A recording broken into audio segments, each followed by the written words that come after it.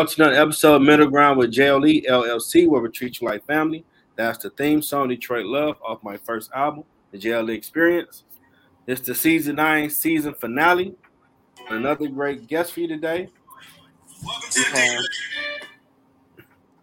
We have fellow Wayne State University alums, a special education service provider for Turning Point Academy and Detroit Public Schools Community District, Crystal Richards. Welcome to the show. Hello, thank you for having me. I appreciate you for doing it. First question, what led you to this path? Are you referring to the path of education? I can tell you that I have wanted to be an educator ever since I was 10 years old. Oh, wow. I just had a love for books and reading and writing. I used to write stories, and I just used to really like school. Some people called me a nerd when I was younger. Me too. Then life happened. But I always wanted to be a teacher, and I never wavered. And I kept on. I continued until I became one. Okay, awesome. Next question. What is a special education service provider for someone that don't know? So a special education services provider it has different names. It can fall under the case manager. I provide the special education services. They can consist of, am I going to modify your instruction? Am I going to, reread something to you, or to provide special education services and accommodations? Okay.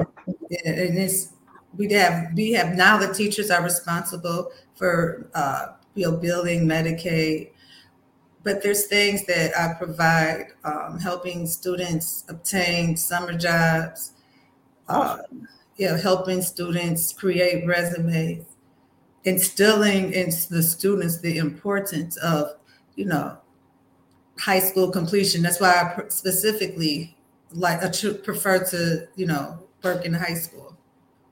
Okay. And how long has Turning Point Academy been around? Because I never heard of that one before. No, Turning Point Academy, the reason why you haven't heard of it is because it had many names. Okay, so that's first. First, I hear that it used to be referred to as McKinney-Vento. This is before my time. I'm sure I'm probably still in school, so it definitely precedes me. I never heard of the Turning Point either. But one thing I knew, I knew that I was going to work at Detroit Public Schools. My heart is with Detroit. It's there. And I live in a suburb, not by choice.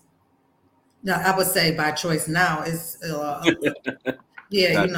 it's kind of cheaper here, but not by choice. But what I'm saying is I did not choose to live outside of the city. I prefer the city, because when I was living in the suburb, I was living in a surrounding suburb. I used to live in Oak Park at one time, and things happened there as well. So I feel like it might be more of it in the city because it's more people in the city. And at the time, now, because of as a result of gentrification, I noticed that the police, there are more prisons are surrounding me. I even got pulled over on 7 Mile one day because I had a missing blinker light, and I literally had the blinker in the car. I was like, I have to go have somebody put it in.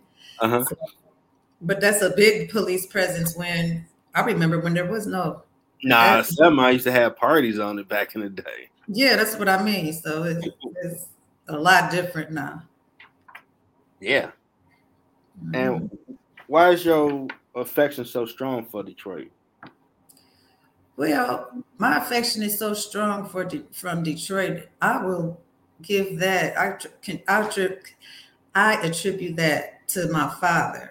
I believe I am a father's girl. My father is from the west side of Detroit. Well, he's actually lived in the Brewster's projects. And then once they left the Brewsters, he somehow ended up on Atkinson and Claremont, not far from Northwestern High School. Okay. So it's like all my family that I preferred were in Detroit, because the family that my mother and her side, her father was biracial, and those people were different. I would say that. Gotcha.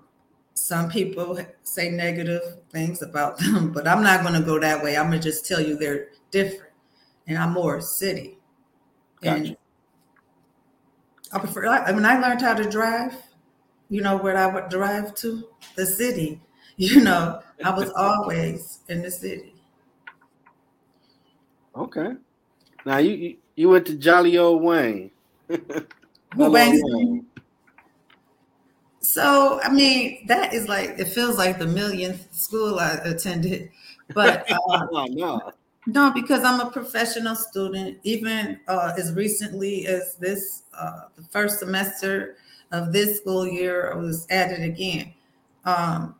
And that's another thing I will, one advice when you ask that question, I will, when you ask that question, I will elaborate more on that. Yeah, I know at Wayne State, so I was there for a while, so I kept changing my major.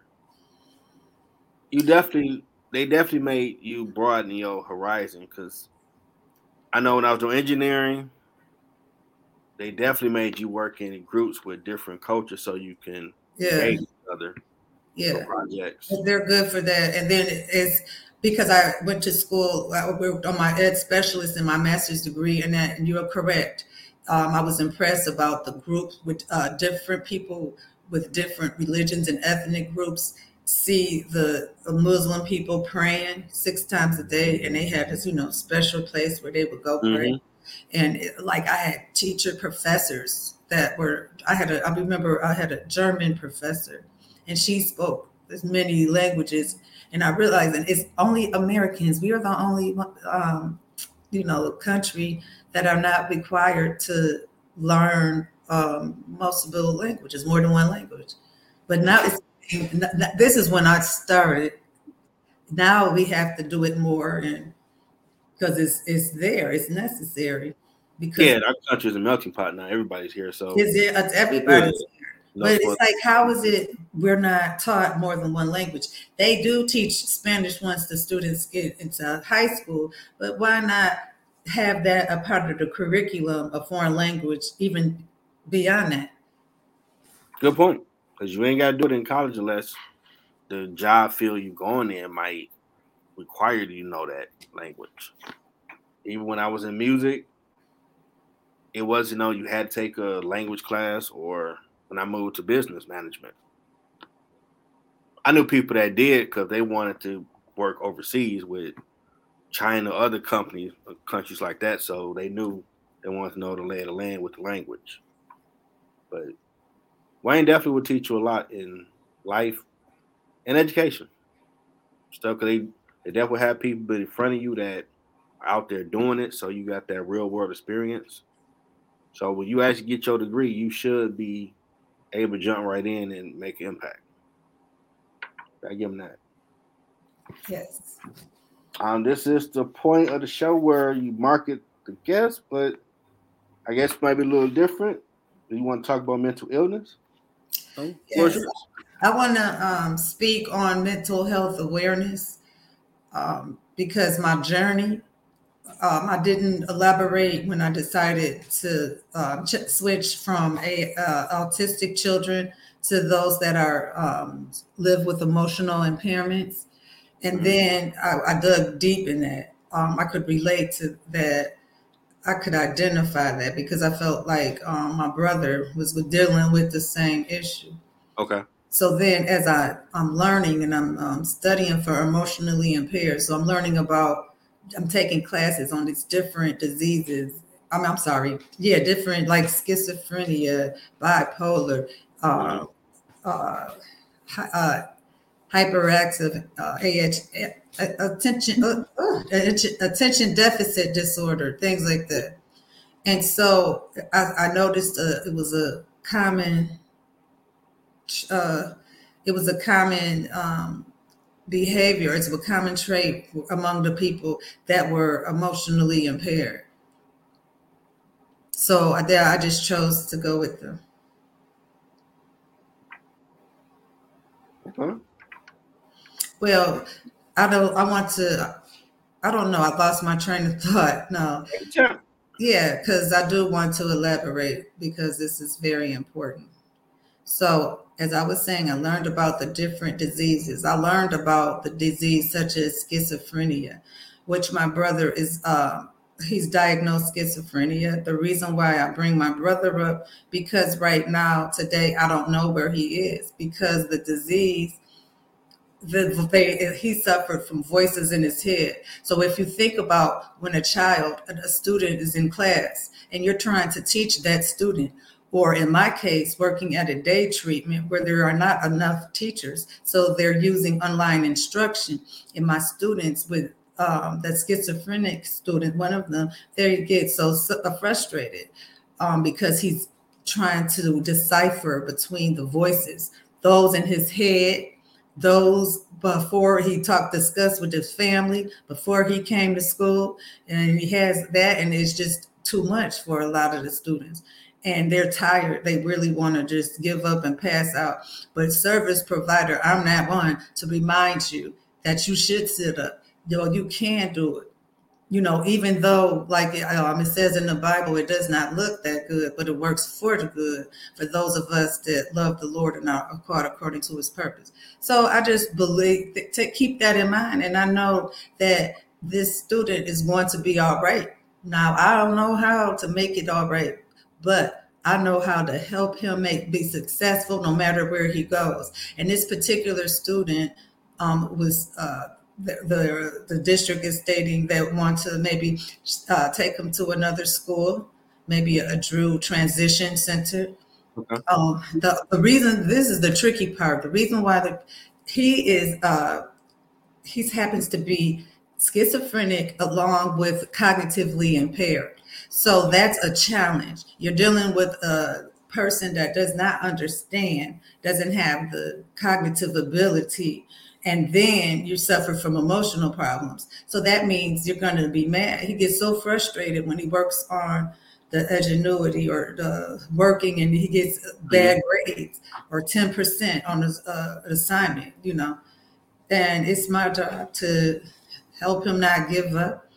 And it's really hard to do that. He doesn't understand why he's getting those types of grades, but it's not your fault. We just have to teach him the way he learns. You have to learn. You have to know that student. Be willing to work with that student. Be willing to, even though he might smell bad, put your mask on and do what you got to do, because it's more important that that student makes something of himself. Because if not, if that student doesn't have any success, if that student, he's a senior actually, but what will happen to that student when he goes out there? People are so cruel. And so, they might hurt him. And it's not, we can see based on the statistics. It's amazing he's gotten to that to senior level though. That's awesome. He also lived in another state.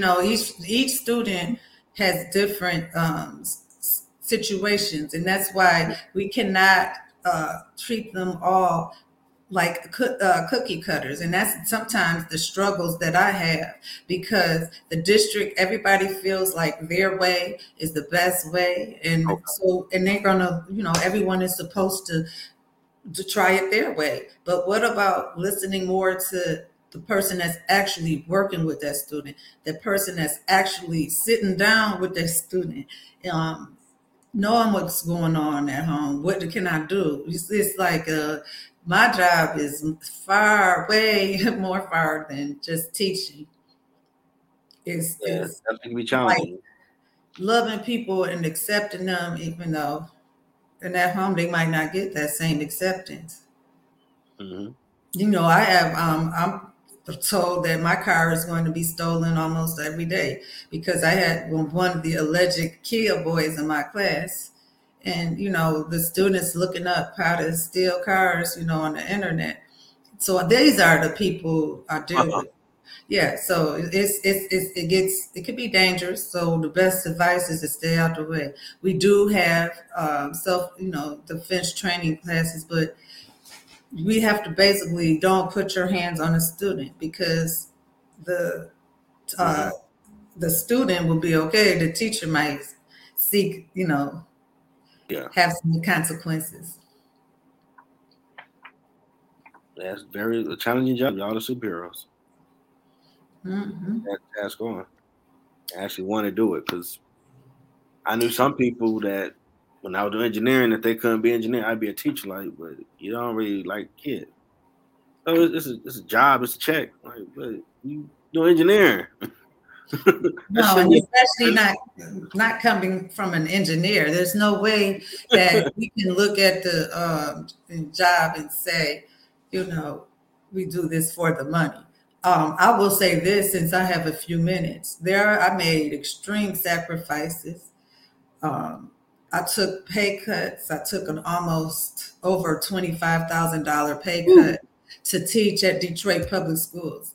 So, and at that point, when I did that, the first place I was teaching was Turning Point. So the first year I taught Turning Point, worked at Turning Point, I had taken a $25,000 pay cut because it was something, because I had went with the EAA, and then people didn't like me because of that.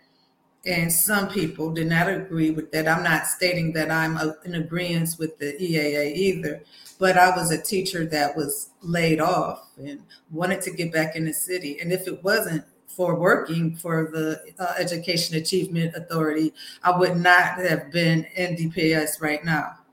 And I feel like the teachers that were actually hired in the EAA, we had an extensive interview process. We had to write several papers. We were interviewed by professors from Harvard University. So we didn't just get that money. It says extra money with extra responsibility. So we had long days. We had to go to school, work year round. Mm-hmm. There were reasons why, we did what we did, but it was a money grab. It was unfortunate, the amount of money that was taken from the district. But look at God, because God brought DPS back and put a community district behind it. And now we strong. DPS strong. That's true. That is true. He will fix it. He will fix it. And yes, he will. And my dedication will never, I'm telling you, it was almost like, I'm almost lose my house and things like that. I made the ultimate sacrifice. And so my heart is there. My passion is there. Yeah. Okay. Yeah. What has been your biggest challenge on this path? My biggest challenge on this path is being accepted. My biggest challenge on this path is because I had different principals. Okay. So I had different principals. So since I've been at Turning Point, that school has 7 different principals in 6 years. So it was, whenever it's a new principal, you have to learn their style of doing things. And so it was a challenge to try to accommodate everybody.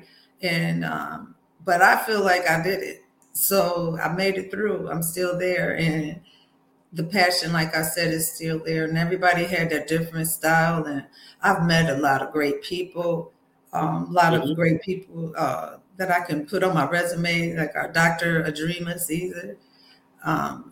She is a wonderful mentor to me.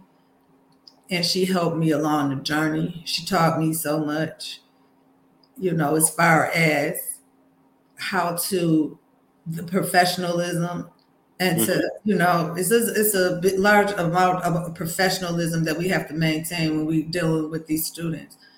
Because if we're not professional, they're not going to be professional. Okay. Yeah. I hear that. And shout out to second guest ever had Dion. And he said need to hear more of these stories, which is true because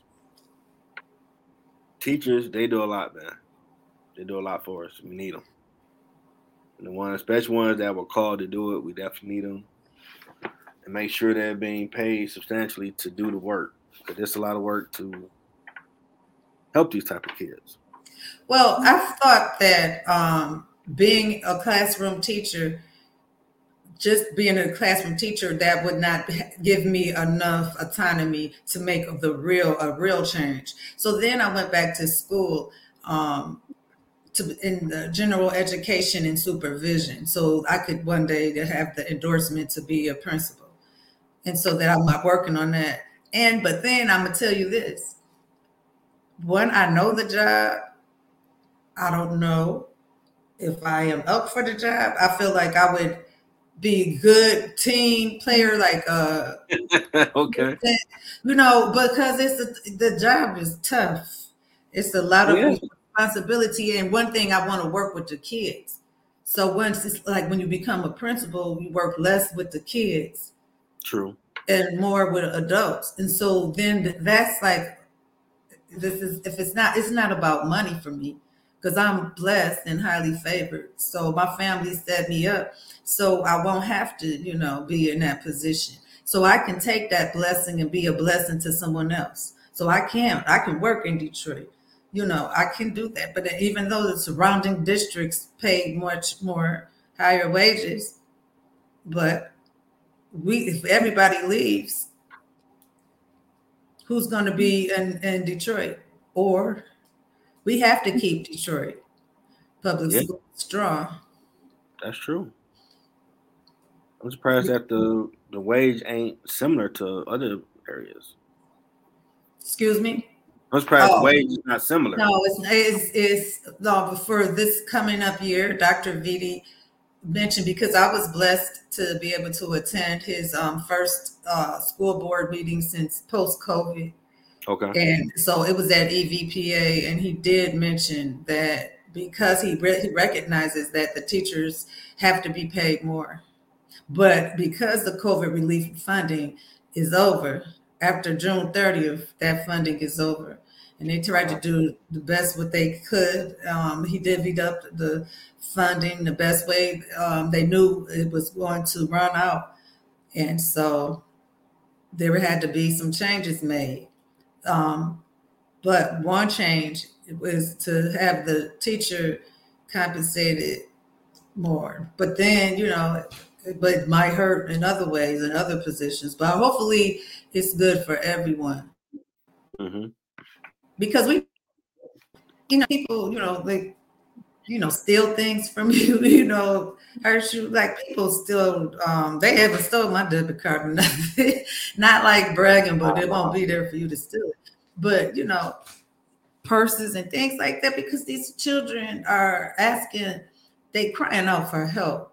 I saw one student, he was on Crime on the D, and he didn't even have a mask on. He has his full face on, like in the camera, as he's robbing somebody, or a store. So to me, that's a cry out for help. You want to be caught. And many take advantage of the fact that a lot of adults put younger people to commit their crimes because they know they won't receive the same amount of punishment. And that brought me into the career at the Lincoln Center in Highland Park. And that was a maximum security juvenile facility for all men. And that's when I learned they were people would pay somebody $150 to go shoot somebody, kill someone. And now you're in prison for like the rest of your life. And they might not, because they feel like, we'll get somebody younger to do it so that they'll get less time. Unfortunate. Yeah, it is unfortunate. And that's what the passion came from. I was like, oh, no, wait. No, guys, I said I have to give back to the public school so I can get the students before they enter the juvenile facility.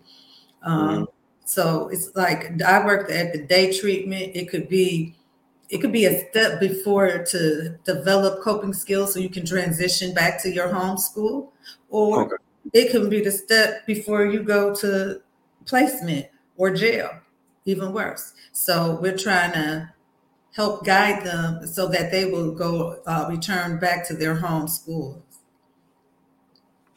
Go the right way.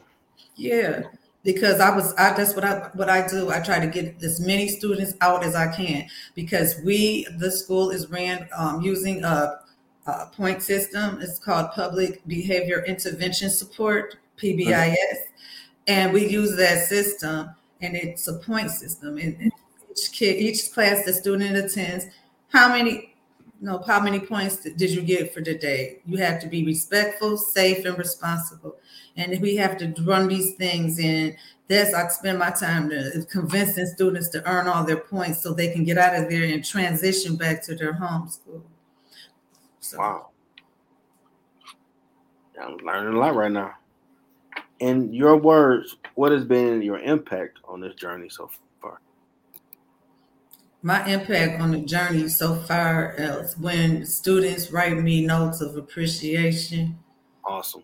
Yeah, I love that when they write it to me. I've had letters of students writing to me. Um, some like at the day treatment is different. If they behave themselves, then they'll be good for you. Make you smile. You know, they'll Okay. make you cry, but at the end of the day, you smile, and that is what keeps me coming back. I'm gonna be honest with you; it's a struggle every day. I mean, it's not easy. For the most part, I love it, but I experience challenges, but the good outweighs the bad, definitely. But I'm when that bad definitely is happening, you just don't know. But the good definitely outweighs the bad. I'm definitely add you all and your coworkers to my prayer list because We y'all doing appreciate good work. it. But Yeah. God's hand is over that the God's hand is over Turning Point because now we have a principal, and the principal used to be a teacher, so she's my colleague. So I Okay. worked with her, and so I was just was so grateful for that because now we have somebody that experienced what we experienced, and now she can have a say. But the only drawback, she worked in the K through 8 and not the high school. So she Okay. relies on the lead teacher, but she chose a new teacher to be the lead teacher. But I've been the lead teacher at Turning Point for I think 3 of the years that I've been a teacher there. So they still refer to me to give direction for some things. Okay. Yeah. And last question: what advice do you have for someone trying to find their purpose? Well, I believe in prayer. Um, I believe in prayer. So just trust God. You got to walk by faith and not by sight, and just believe in prayer. Figure out what do you care about. What are you determined? So by any means necessary, I was going to become an educator. I didn't care, and I didn't care about the money. What do you have a passion for? I didn't even know how much teachers made. I found out after the fact, but I still never deterred. Okay, so what you have to find your passion. What do you care most about? And then go with it. And don't let people stop you. We have these doubters and, naysayers. I'm suffering from a disability myself. Uh, like I was diagnosed with relapse and remitting multiple sclerosis, and it's a challenge for me. But I still work. I still strive. Like my mother only lived to be 41. So I'm living and I'm about to be 47 in July. So just having that Yeah. determination, no matter what, no let anything stop you. Keep praying and let the haters hate. Let them talk about you. Go with what you know is best, what you ask God about. Nobody knows your discussion with you and God but you and God. That's true. Amen. It's been a an awesome season finale and learning a lot. Yeah. I definitely want to thank fellow Wayne State University alum, special education service provider for Turning Point Academy at Detroit Public Schools Community District, Crystal Richards, for sharing her story and enlightening us on a lot that I didn't know these type of schools we have and the work that's being done. You're awesome. We appreciate you. Thank you. You have fun? Did I have fun today?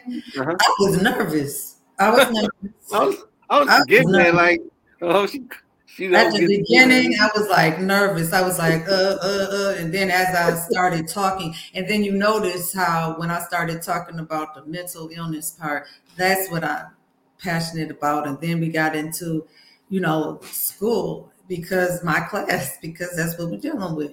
So it was wonderful. I hope somebody can be enlightened. Oh yeah, definitely, David Allen. Been a blessing to listen. Thanks so much. Thank you. Yeah, I mean, I can see you speaking about this stuff, getting a speaking job as well, writing a book maybe. I can see those things. I think you know what, I was thinking about that because I've started books. Several. This ain't wrong, man. I'm like, she might have a book. But I think I need a writer because some of this stuff is depends on what I'm writing about. If it's something personal, if it's like an autobiography, I know I need a writer. Okay. But if it's not, I know I need a writer. Hey, somebody out there help you get it out there. Yeah, somebody help. But I have started, definitely. I have the things I've written way back when I was at Dillard University in 1995 when we write on pen and paper. So, okay. Yeah, I still have them written since 1995, written in New Orleans. Awesome. Yeah. Well, I hope everybody enjoyed this season 9 finale with another great guest. Season 10 premiere next Friday. Wow. Well, thank you for having me. I appreciate you. Okay, I hope you have a nice night and everybody enjoy their night. And check out Middle Ground, ground floor 1030. We talk about some other fun stuff. Till next time, everybody. Have a good one. Thank you. Bye.